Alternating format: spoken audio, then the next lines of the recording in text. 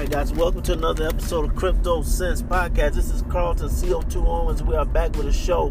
I've been itching to get back on this mic and talk to you guys. I've been just spinning so many plates the past couple of days, so I ended up missing yesterday's show, but it's Saturday at the time of this recording, so I want to go ahead and just spit it out.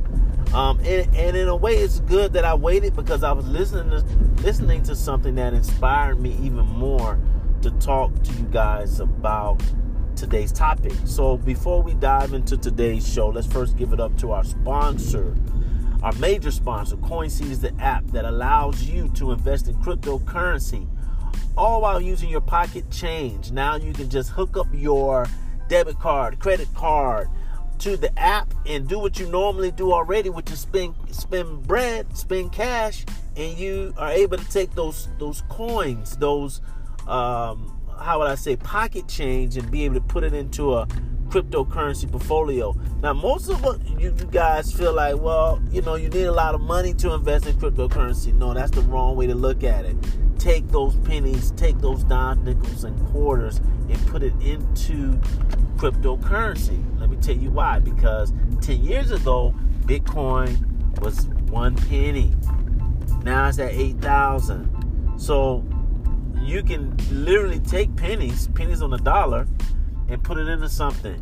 And who knows, another 10 years from now, Bitcoin may be 1 million, it may be 50,000, it may be 100,000. So what are you losing by putting pennies in? Okay, so go over to the show notes if you haven't already gotten the app, and you'll be able to download the app with that link, the special link that we have on our show notes. All right, and also if you missed the last show where I had Graham Moore, had a replay of Graham Moore's interview on Vice TV talking about B is for Bitcoin, just go back to the archives and find that show.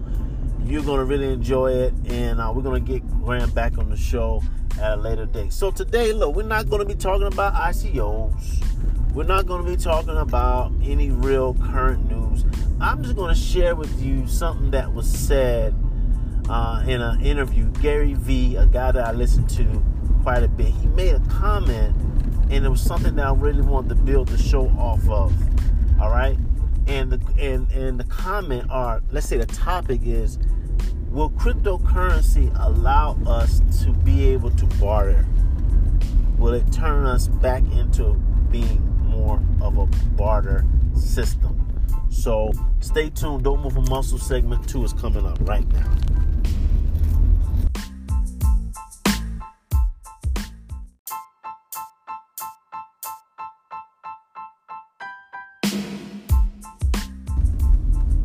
All right, so I am back. I'm back with segment 2. Very, very quick show, brief show today. I just had some thoughts that I wanted to share as I'm driving to my next destination. Thought it'd be a good time to do a show. So I had a chance. Another thing, guys, if you don't know much about me, and now you're starting to learn more, I absolutely love not only to podcast, but to listen to podcasts. And I've been listening to a gentleman that I've been following for some years now by the name of Gary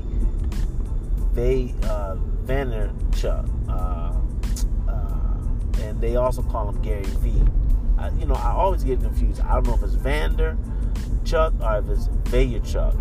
It's spelled Vaynerchuk. But I had a chance to listen to one of his more recent shows, and he mentioned cryptocurrency.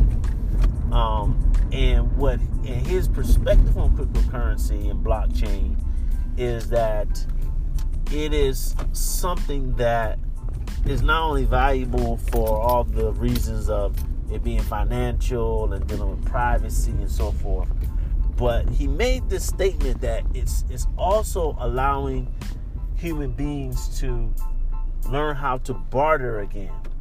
Because if you have these different coins and currencies, and even the blockchain, what it does is it takes out this middleman and the need for this middleman to exist.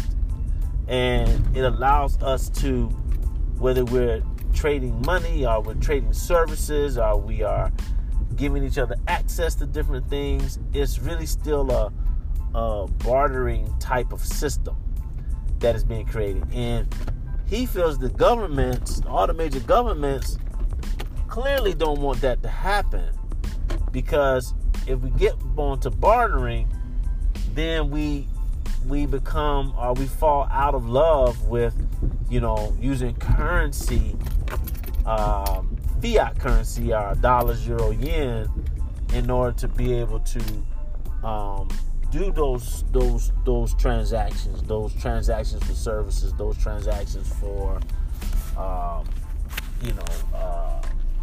whatever we're looking to do. So I thought it was pretty cool, and I thought it was very poignant that he kind of looked at it in that way, because I've looked at it similarly, but it's in a way taking us, although cryptocurrency is putting us in the future, it's also kind of returning us to our past.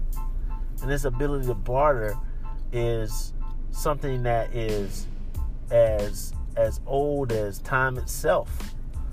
Human beings have been bartering since the beginning of time, really. So cryptocurrency, in its own infinite way, is allowing us to do it in a more digital fashion, which is more futuristic versus old school.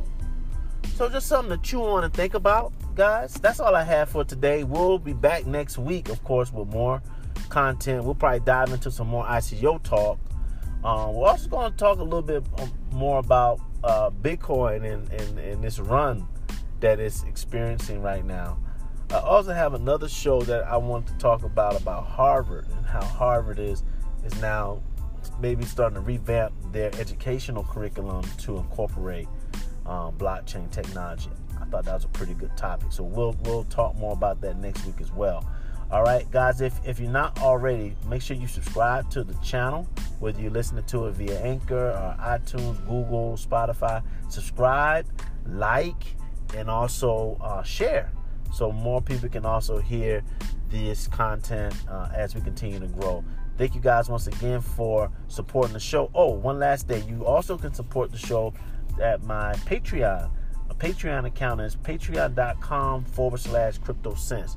Check that out, and we'll be right back at you next week. All right? Until then, holla back.